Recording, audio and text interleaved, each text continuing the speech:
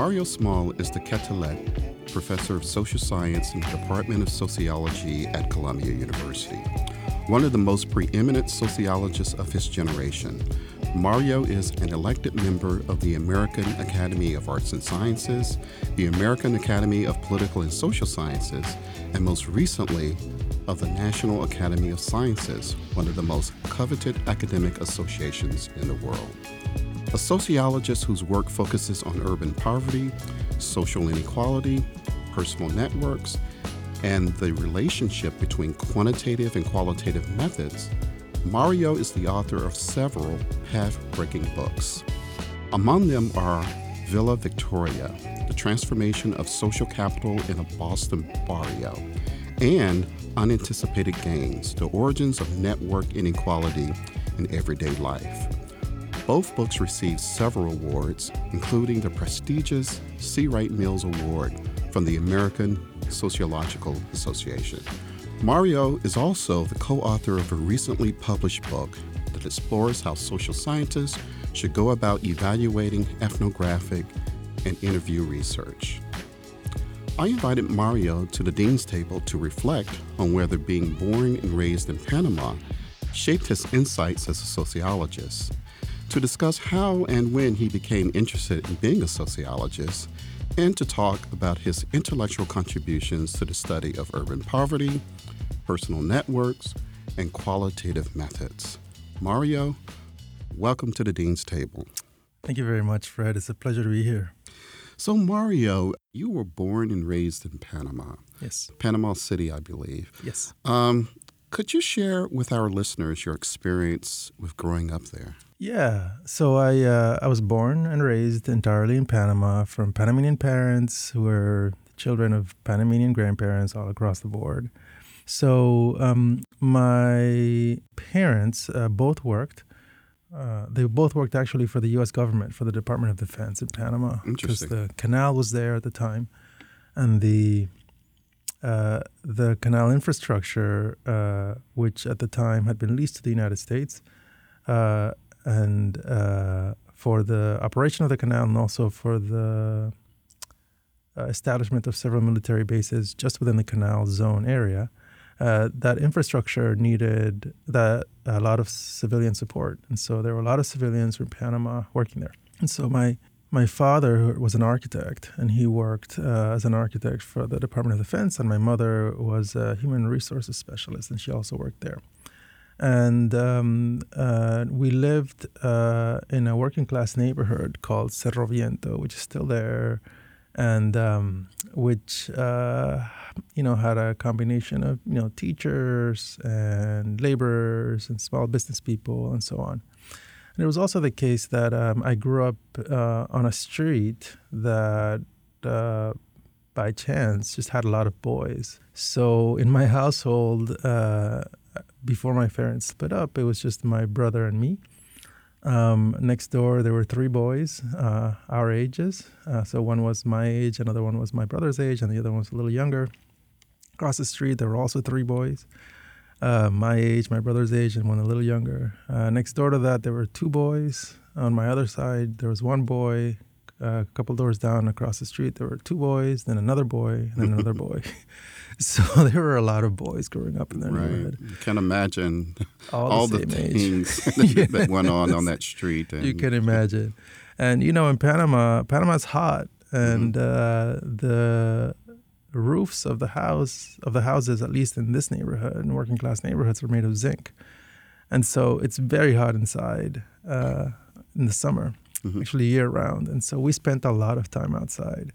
And so a lot of my childhood and many of my childhood memories have to do with large groups of boys, spending a lot of time playing sports and getting into trouble, and learning how to, figure your own life out just with other boys, and realizing you're really good at some things and not as good at others, and getting picked on and having to defend yourself, getting teased and living with it, teasing others. So it was a long socialization process by my peers that I very much remember fondly many years later. Right. So you provide a very thick description of of that aspect of your life of growing up in Panama City. Just thinking back through that example, or perhaps others, how did that experience or others shape, if at all, your approach to the study of sociology? Yeah, it's a really good question. There's a nice old paper by Nisbet and Wilson, psychologists, that argue that we have very limited insight into our own motives. And C. Wright Mills said a similar kind of thing. And actually, C. Wright Mills, the sociologist who was at Columbia for many years, Right. Said a similar thing about as an interviewer. And knowing that, I'm a little hesitant to make a connection between Right. my prior experience and my own, it's motivating my own decisions as a scholar. But having said that, I mean, it's very hard to not at least draw some kinds of connections. So one of the things that has certainly emerged, I suppose, as a result of my childhood is a lot of exposure to inequality and difference. So I as a child, I lived in this working class neighborhood, and I went to school in an Episcopal school. And the Episcopal Church in Panama is very different from the Episcopal Church in the U.S. So in Panama, every Episcopal I knew was black. It was a black church. I actually didn't know there were white Episcopals until I came to the U.S. Whereas here, it's almost the opposite. And so, I mean, it's just a very different kind of church. But the schools themselves are very much almost, I guess, like Catholic schools here. So they're good schools, often children of the elites send their schools there, and so on. And so my school had, it was a very small school, K through 12 was about not even 500 students. But it had many children of the Panamanian elites. Most of them were not Episcopal. And so I was. And so when I went to school, I saw, and when I went to my friends' houses, not everybody, but some of them lived in these huge houses in these very ritzy neighborhoods and so on. And, I went back home, took off my uniform, put on my street clothes, and went and hung out on the streets and played basketball or soccer or baseball with sticks and so on. And so I had a very, very, my whole childhood exposure to very different class contexts. And that certainly got me interested in the relationship between neighborhoods and class and socialization and in class difference, and very much interested in polarization, what we now call polarization, but at the time I would have just described as very different perceptions of the world across very different parts of the socioeconomic distribution. And so that for sure played some role. I also got interested in segregation, I would say, partly. And again, who knows how much, my motives did in fact unfold as I believe they did. But so I described myself as having grown up in Panama from parents who were born in Panama, from grandparents who themselves had been born in Panama as well. But in spite of that, everybody in my family eventually, so the generation above my grandparents, they're all from the West Indies. So from Trinidad, Jamaica, Barbados primarily. These were laborers who had come over to Panama to help build the canal first and then maintain it. So my grandfather, for example, was a dredger. My grandparents on the other side worked in the military bases in the canal zone, etc. My whole family, essentially, in part because of how much discrimination there was in Panama itself, worked essentially for the U.S. government. And the interesting thing about that is that in spite of the fact that all four of my grandparents were born in Panama, all of them not only spoke English overwhelmingly as their first language, West Indian English, but I would say either only passably or sometimes even less so spoke Spanish, because they grew up in highly segregated neighborhoods for canal zone workers. Interesting.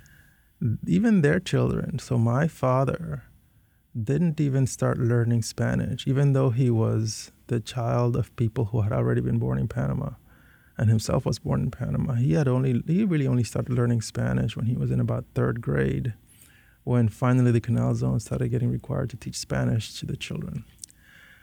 And so when you think about segregation and the extent to which linguistic isolation can manifest itself so powerfully generation by generation, it's hard not to think about now here in the United States how segregation manifested itself differently.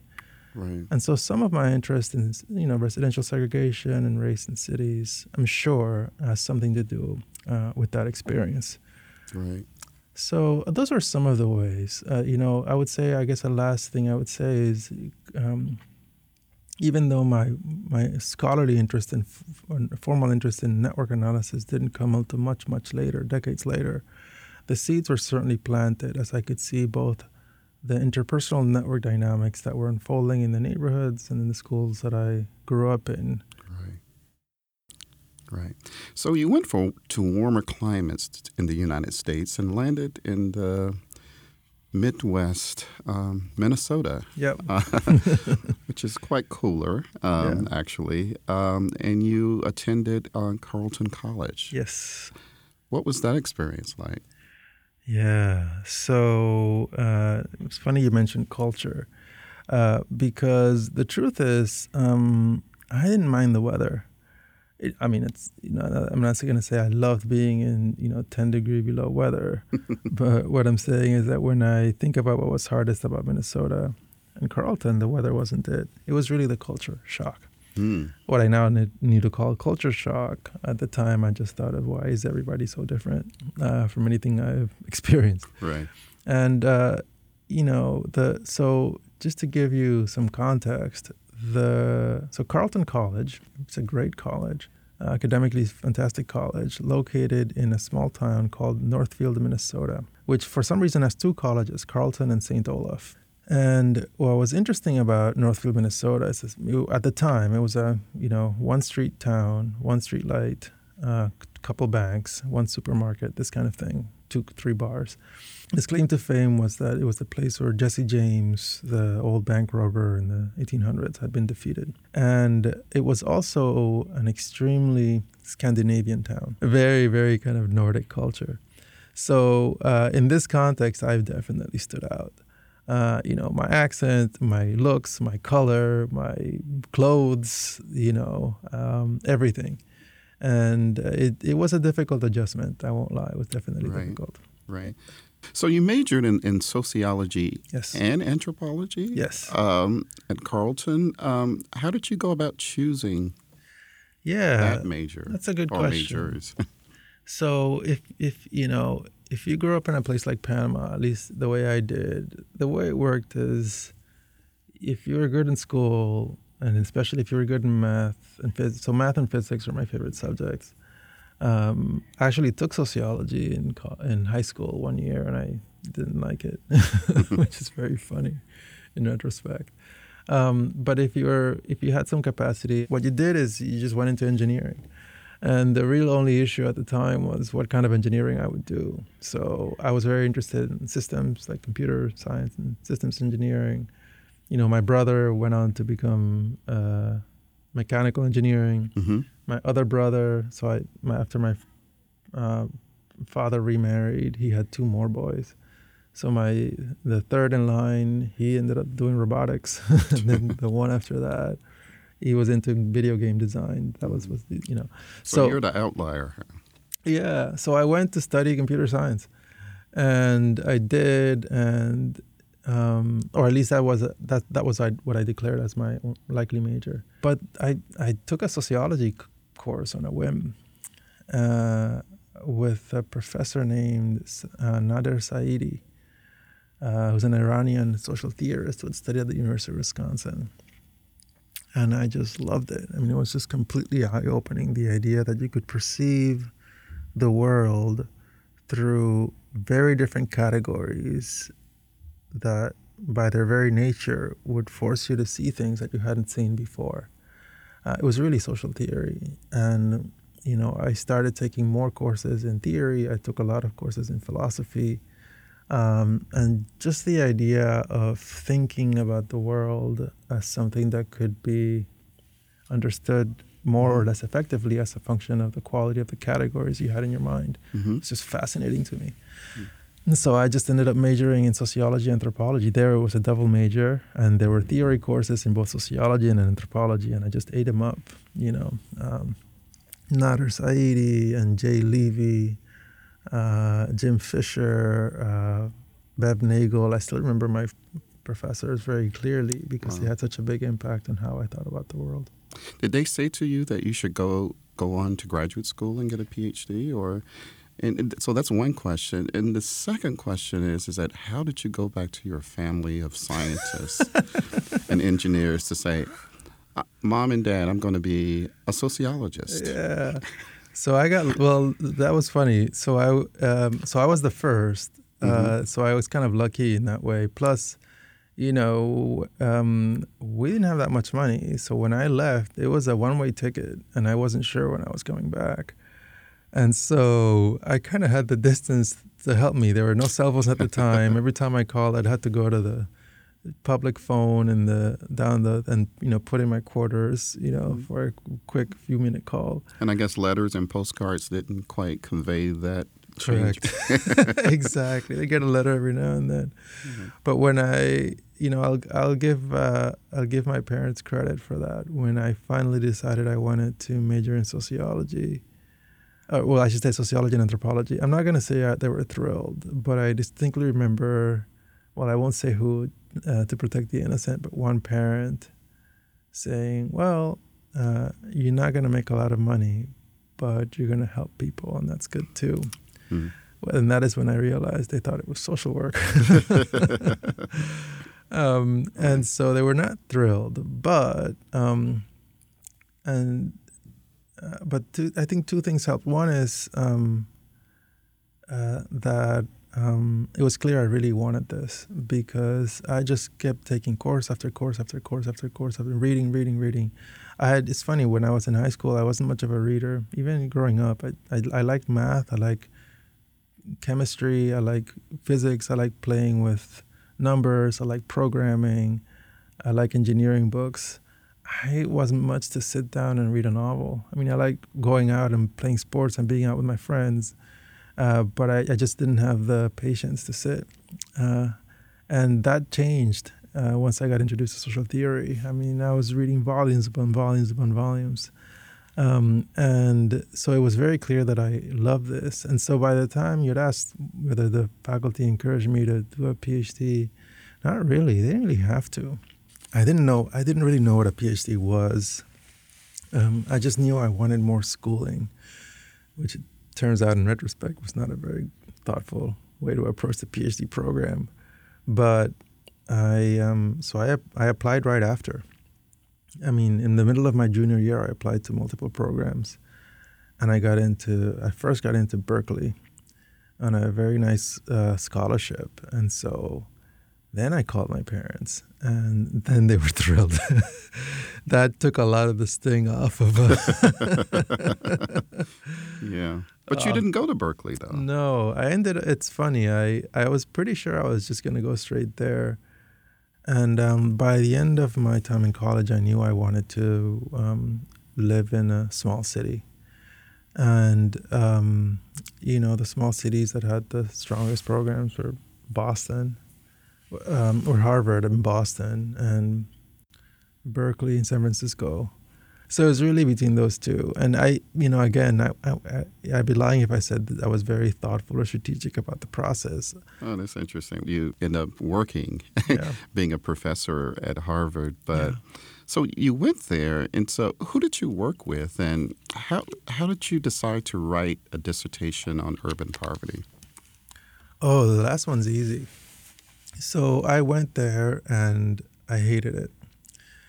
And I didn't fit in socially. I didn't fit in intellectually. I thought it was too professionally oriented. I just didn't understand graduate school. And I came in thinking, everybody just wants to come here and read more Foucault or read more Max Weber or read more Derrida or whatever it is, and just talk. And I just didn't realize that that is not the model experience, especially at that institution. It's a little more common elsewhere. And so it was difficult for me to adjust. And so by the end of my second year, I was pretty sure I wanted to leave. And it was not, I mean, I was doing very well academically. I just didn't like it socially. So I published my second year paper in a good journal. And in Theory and Society, that was my first publication in 1999, I believe, Sociology of Knowledge paper. And Kathy Newman, who was also a longtime Columbia faculty member in anthropology for many years, had just left Columbia for Harvard in 1998. And she had started a program in inequality and social policy. And the way they described the program, it sounded like a dream place for people who were just interested in ideas and all of this stuff. And so I thought, well, I'll do that program if I can. And if I get in, I'll stay. And, you know, I got in. And more importantly, a faculty member who could kind of tell I wasn't happy recommended I go have a chat with Kathy Newman. And this was towards the end of my second year. Nobody knew I wanted to leave, because they thought, well, he's doing great on paper, he must love it. But I had a long chat with Kathy Newman. She was fantastic. I was like, I can connect to this person. She was thoughtful. Turns out she had been a philosophy major, but was very interested in social inequality. And she was one of the first people I had met who I could see as a role model, as a person. Which I had not experienced enough. And so then I thought I'll stay. And so I stayed in a couple of more years, and I still hated it. So, but an opportunity came up, and I'll spare you the details, but it occurred to me that I could move away and move from Cambridge, which I didn't like, to Boston. And live in a racially diverse community near a predominantly Puerto Rican housing project, and do research in a space that feels more comfortable than Boston did at the time. Wow! So this is how you started your dissertation, which ended up as part of your first book. Correct. So you did field research, conducting ethnography as a part of your dissertation. Correct. Did you face any challenges in the field? Yeah, I did, but I have to say the challenges were all dwarfed in comparison to everything else. So socially, I just fit in. And it was great. And that just made a lot of things a lot easier. Why do you think you fit in? Well, everybody was Puerto Rican, and I'm Panamanian, so we all spoke the same language. And we're all Caribbean Latinos, which means, I didn't look that different from a lot of people. Right. I like the same food. I ate primarily rice, for example, just like everybody else. We all listened to the same music. We all, a lot of our upbringings actually weren't that different. This was a low-income housing project. I didn't grow up in a housing project. As I said, I grew up in a working-class neighborhood. But a lot of the games and the experiences of kids and the outdoor life were very, very similar. In fact, what I liked most about fieldwork was being outside all the time, and just like I was when I was a kid.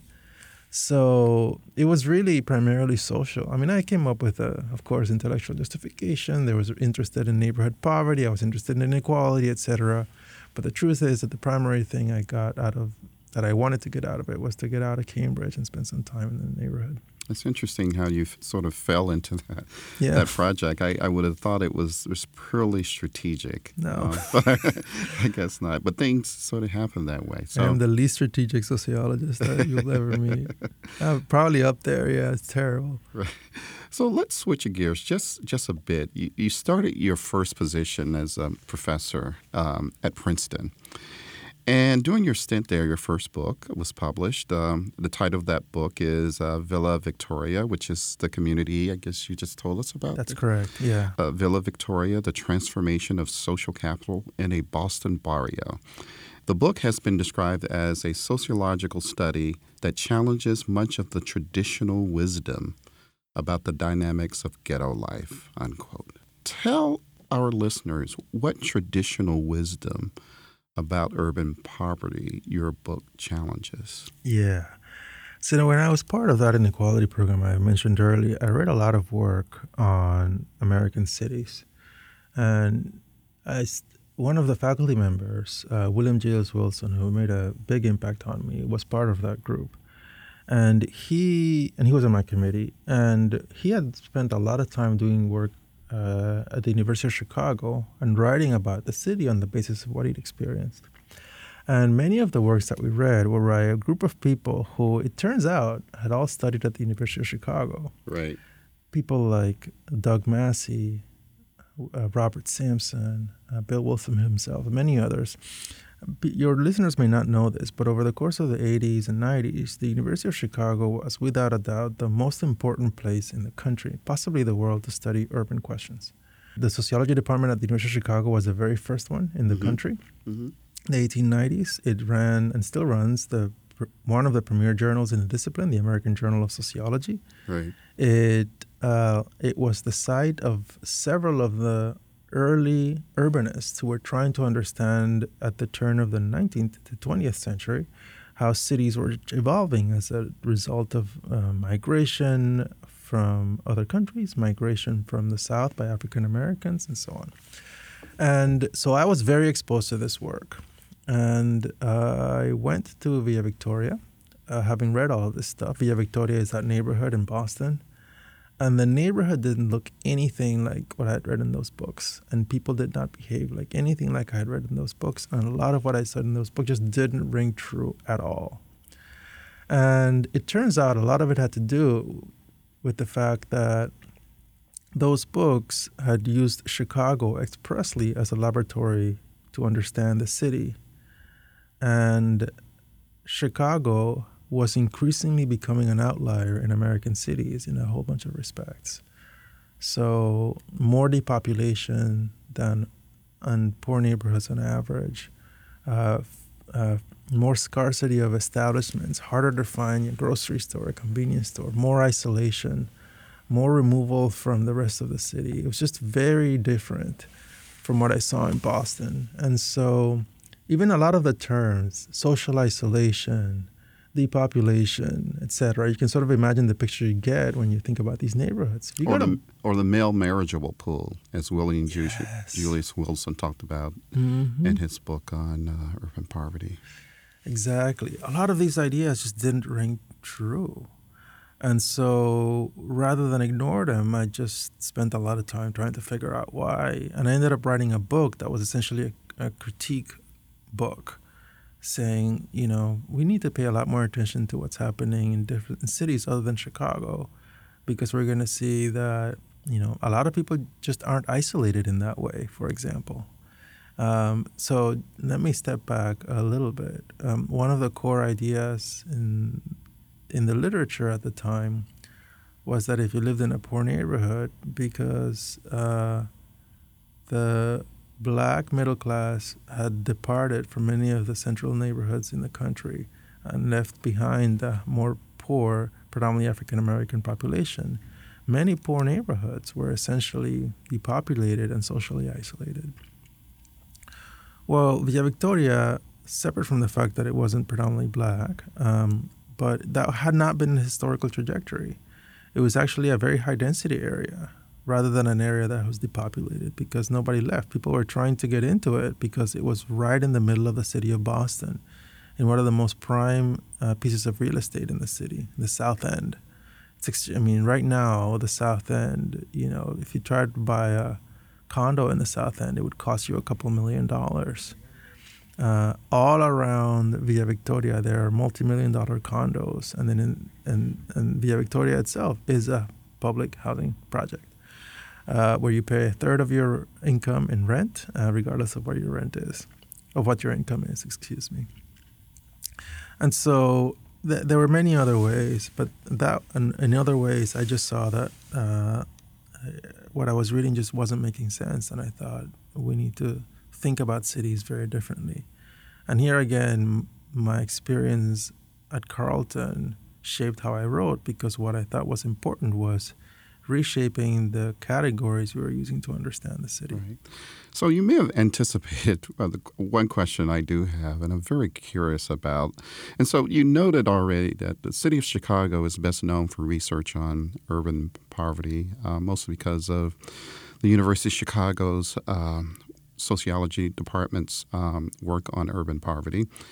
How important do you think focusing your research in Boston, or to say it another way, or think about it in a different way, a city other than Chicago, offered a different perspective to debates about urban poverty? So just to offer some additional context to my question, as you know, the studies of urban poverty sort of began or flourished in the 1990s, but they're also centered mostly on the African American population, with a particular focus, again, on Chicago.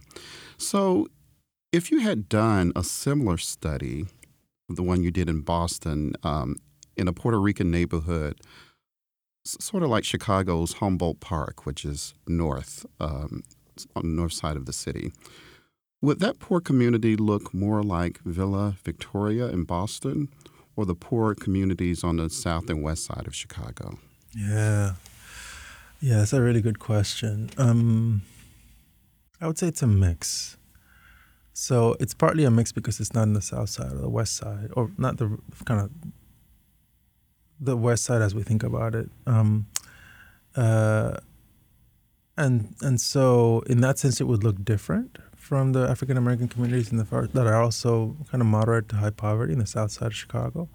It would also look similar in many respects to Villa Victoria in that in fact, I know this, a lot of the local establishments are very much culturally centered. We go back to the idea of culture. They're very culturally centered or culturally focused on the interests of, I would say, not just Puerto Ricans, but Caribbean Latinos broadly. So you can buy plantains pretty easily. You get rice anywhere. You can get rice and beans in any restaurant, etc. You can buy mofongo. You can eat alcapurrias, whatever it is. And so you can find foods and products that are going to be of interest to this particular population, just as you would in Boston. But it would also be quite different from Boston and perhaps more similar to the south side of Chicago in other ways. So the physical landscape in which people live does affect relations. So for your listeners who may not have had a lot of experience with Boston and Chicago, Chicago blocks are quite long. So in New York City, there's 20 blocks to a mile. In Chicago, there's only 8 blocks to a mile. So each block is much longer. Chicago is a younger city than either Boston or New York. So it was built in the middle of the 19th century. That's when it grew. And it grew essentially in kind of marshy land that was filled in the plains. And so there's no hills, there's nothing like that, but very flat. It's very flat, and there was a lot of expansion space. And so neighborhoods are kind of expansive. Streets are wider, sidewalks are wider, just kind of more space. And so because there's more space, there's more possibility for distinct neighborhood cultures that are separate from one another. You can just, in a pretty broad area, concentrate a few people and sort of create a local culture. So there's that. And then just the way the city is organized, or an alderman and alderwomen. Chicago is very much a neighborhood-like city, much more neighborhood-focused than other cities I've been in. And that permeates all neighborhoods. And so, and even more than in Boston. So Villa Victoria itself is a housing project, and people think of it that way, and it's distinct from its surrounding areas, of course. Mm-hmm. But it's quite small. It's certainly smaller than the Columbia campus. It's a very small neighborhood. You walk a mile and you're in a totally different neighborhood. In Chicago, you can walk several miles and still be in the same neighborhood. Right. And in the side of Chicago, you can walk miles upon miles upon miles and see nothing but African Americans. Yeah, exactly. And so it's a very different kind of urban landscape. It's a little difficult to explain without pictures, but it's a very different physical landscape that does shape relations in a way that you don't see in Boston. Right. So let's talk about your second book. During the time of its publication, you moved from Princeton to the great University of Chicago, then, as we've mentioned, the Citadel of Research on Urban Poverty. Now, that book is Unanticipated Gains, Origins of Network Inequality in Everyday Life. Now, this study is not solely about poverty, nor is it focused on Chicago. Unanticipated Gains is about the networks that develop among New York City mothers whose children were enrolled in daycare centers. What does your study of mothers at daycares tell us about how social capital, this is defined simplistically as the social glue that brings people together, how does it operate across social class? Could you say more about what that study was about? Yeah. So that study was very much a look at how networks matter. And the big insight of that book is the following. So everybody has an intuition that your connections make a difference. We kind of all know that business schools and professional schools of all sorts sort of impart that idea into students repeatedly. And we also know that our networks matter not just for things like professional development, but also for our well-being, right? In the pandemic, one of the things that we all experienced firsthand is that being isolated from our networks was very, very mentally tough. There's a lot of depression induced by isolation. And so, which was not surprising. Networks matter to our everyday feeling of belonging, to our sense of safety, to our mental health, to our ability to weather something like a pandemic, right? When you need money, resources, support, you name it. And in this study, what I argue, based on what I found, is that we have been ignoring the fact that it's not just the case that we don't just make our networks whole cloth. We don't just go around being friendly and connect to people. We make our networks in the routine organizations we participate in the childcare centers we drop our kids off, in the schools we take our kids to, in the university campuses we go to work in the law firms we work in the construction sites we participate in, right? In the garage shops we fix cars in. We form our networks primarily as a result of the organizations we participate in. And what's even more important is that those organizations aren't just a site, it's not just a place. They end up structuring the nature of our networks. And that second part was extremely important to the project. So both in terms of how we're supposed to interact with one another, but also the expectations of behavior and trust and so on are very much shaped by the organization. So, I'll just give you some really simple examples to make this clear. Right now, if a student comes to me and asks me for a favor, how much I'm likely to do it will depend on whether the student is a Columbia University student. If they're from another institution, I will for sure be polite. And I'll try to help to the extent I can. But if I don't have the time, it's just not going to happen. Whereas if they're from Columbia, because of the expectations set by the university, of course I'm going to do it. But that's not just because I'm a faculty member and I'm supposed to. And of course that'll happen. But that wouldn't even happen even if that weren't my job. So let's say an accountant contacts me and asks me for some advice on how professors think about problem A, B, or C. Again, if it's a person in an institution I'm not affiliated with, if I help them, it'll only be because I had the time. Whereas if a Columbia accountant sends me that email, I'm far more likely to do it. And it doesn't have to be anything involving my work. If somebody from the Columbia Medical School says, hey, Professor Small, we're trying to understand how somebody did A, B, and C. It's not your work. Could you help us? I'm going to say yes. And so the institution, among the many things it does, is first, of course, it sets expectations about behavior, which we feel compelled to follow. But then separately from that, it creates an institutional affiliation that ends up altering how much we are willing to do for other members. And how much we are willing to do for other members in our network is part of how our networks carry social capital. And so it's very difficult to understand, really, the extent to which your networks matter to you and the extent to which they have an impact on your behavior and your well-being and so on, without understanding the institutions in which people are forming their social capital. So after having been at Chicago and being dean there, you actually returned to Cambridge, Massachusetts. Yes. Back to Harvard, not as a graduate student, of course, but as a professor. Yeah.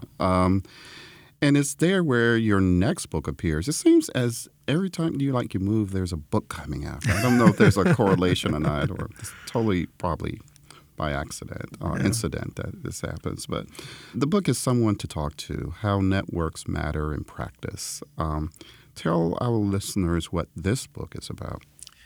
Yeah, so this is a book where I probed something I had discovered in the previous book, interviewing the mothers. So for the book on how mothers' networks were altered by enrolling their children in their childcare centers, I discovered that a lot of what I had read about trust and the factors affecting whether people are willing to trust others didn't seem to hold. So many people seemed totally willing to leave their kids with people they didn't really know that well, even strangers almost, if the context was right and the institutional affiliations were there. And I found this. I had no kids at the time, and I was surprised by this because the models of trust that I had read, particularly from a rational actor perspective, assume that whether you trust somebody is essentially a function of a couple of ratios, what you get from being right and what you suffer from being wrong, and the probability that you're right and the probability that you're wrong. And if you ask some mother you've never met before but is in your kid's classroom, or someone at the airport sitting or standing near a gate and you need to go to the bathroom to take care of your kid, the gain is, you get somebody to take care of your kid for a couple of hours. But the loss is they take your kid or they screw up or your kid gets hurt. I mean, the losses are huge. And you have no way of assessing the probabilities of being right and wrong beyond impressionistic things you might get about the context. And so I thought this was really interesting and intriguing, and I decided to probe it further. And what I did was I began a project where I tried to find the simplest thing that people could do or get from others in their network, and that is to get them to listen. And so I tried probing when people had deeply personal, difficult, sensitive things to vent about, to talk about, how did they decide whom to talk to? And particularly under what circumstances they're willing to talk to or turn to people they don't know that well for something that's deeply personal.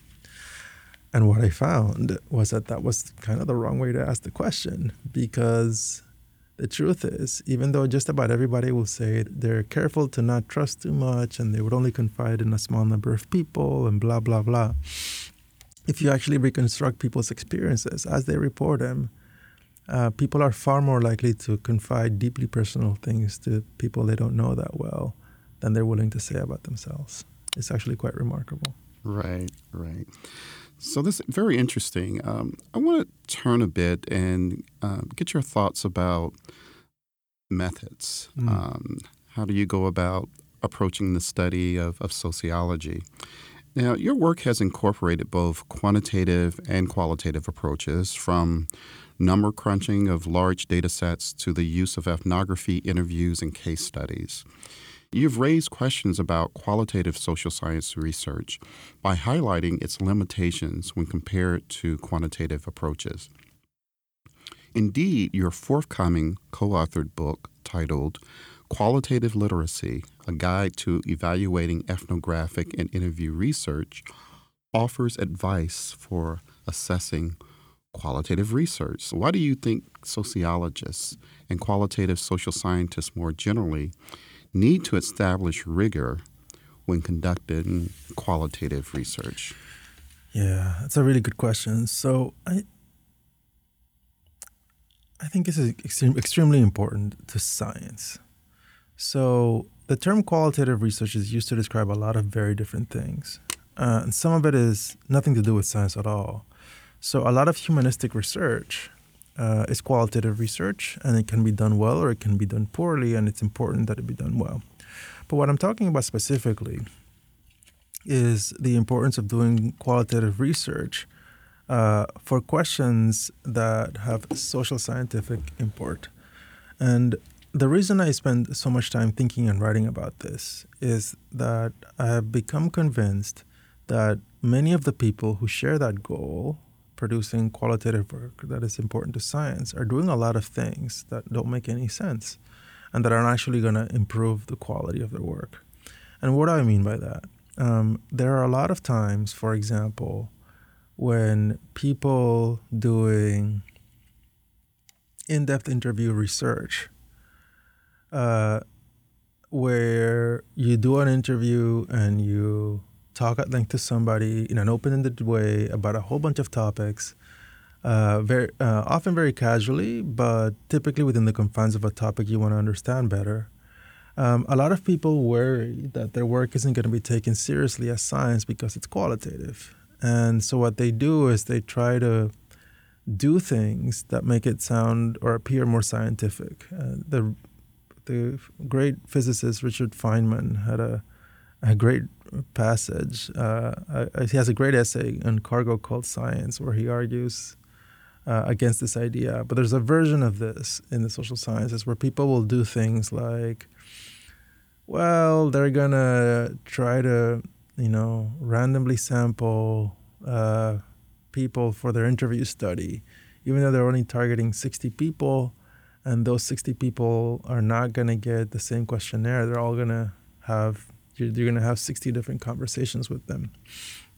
And even if you, quote unquote, randomly target 60 people, you're not going to get 60 responses. You're going to have to try to reach 100 people to get 60 people to go to an interview. And if you're good and lucky, and you're not going to have information enough on who said no to make any inferences about how representative your group is of the people you called.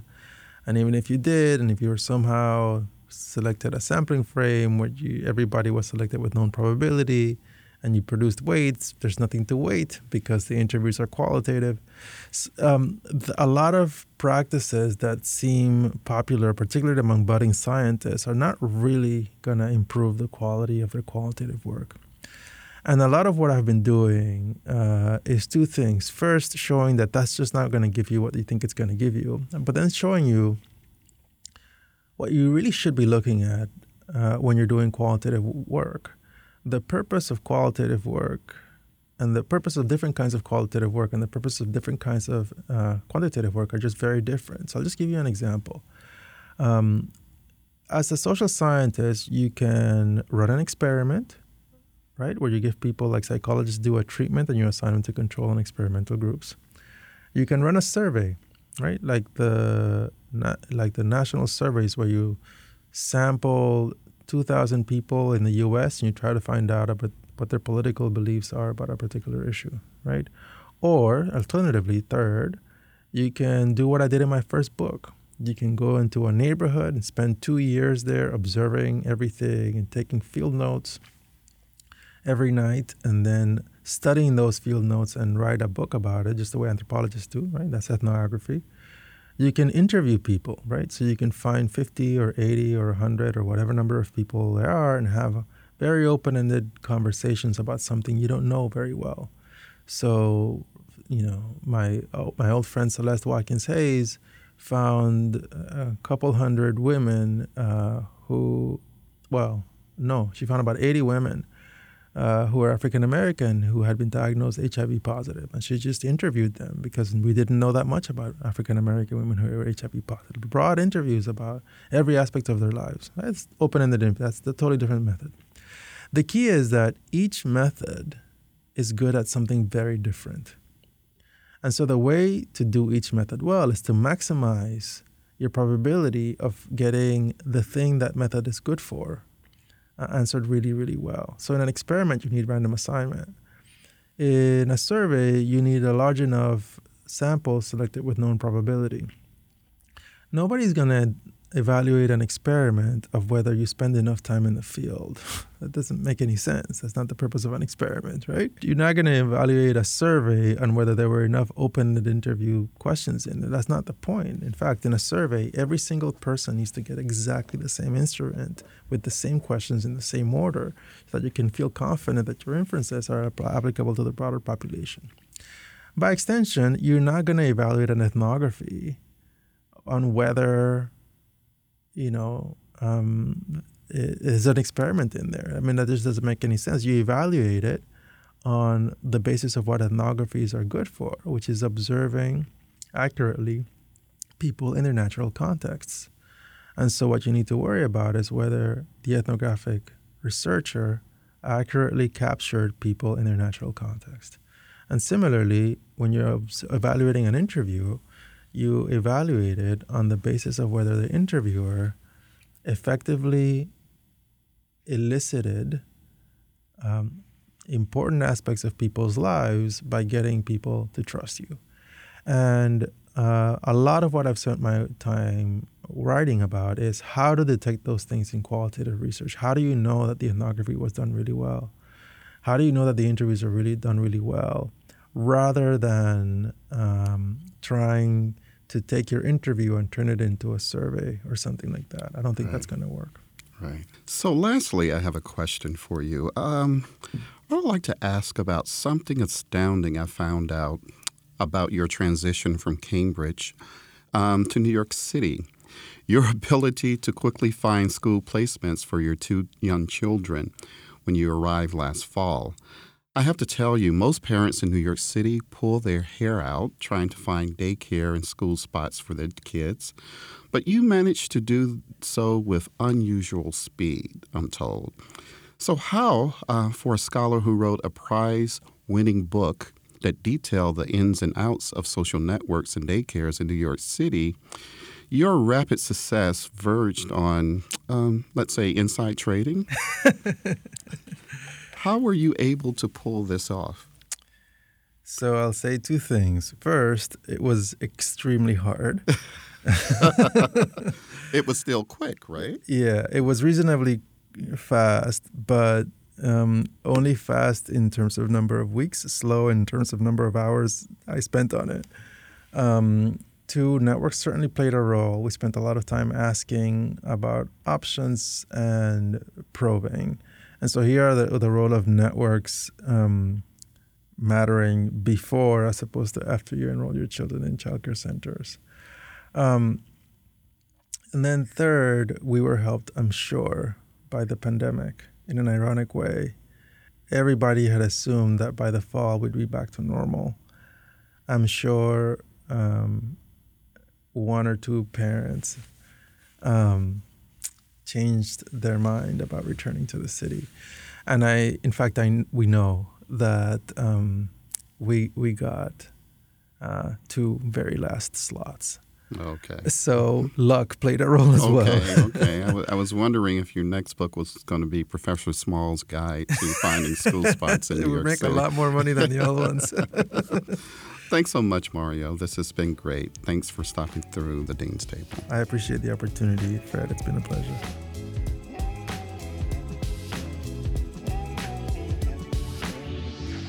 The Dean's Table is produced by Eric Meyer, with production assistance by Jack Riley. Our technical engineers are A.J. Mangone, Ariana Sullivan, and John Wepler. Our researchers are Emma Flattery and Angeline Lee. Our logo design is by Jessica Lillian. Episode portraits are by Kat Willett. And our theme music is by Imperial. I'm your host, Dean Harris.